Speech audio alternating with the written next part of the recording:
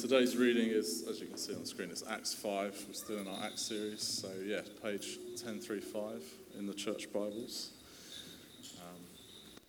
So it's Acts chapter 5, verse 12 to 16.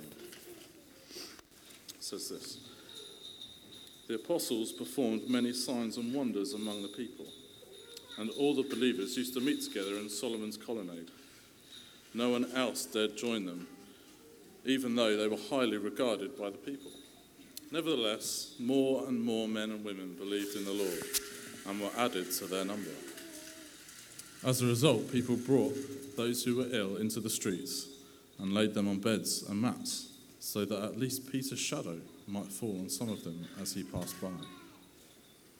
Crowds gathered also from the towns around Jerusalem, bringing those who were ill and tormented by evil spirits, and all of them were healed.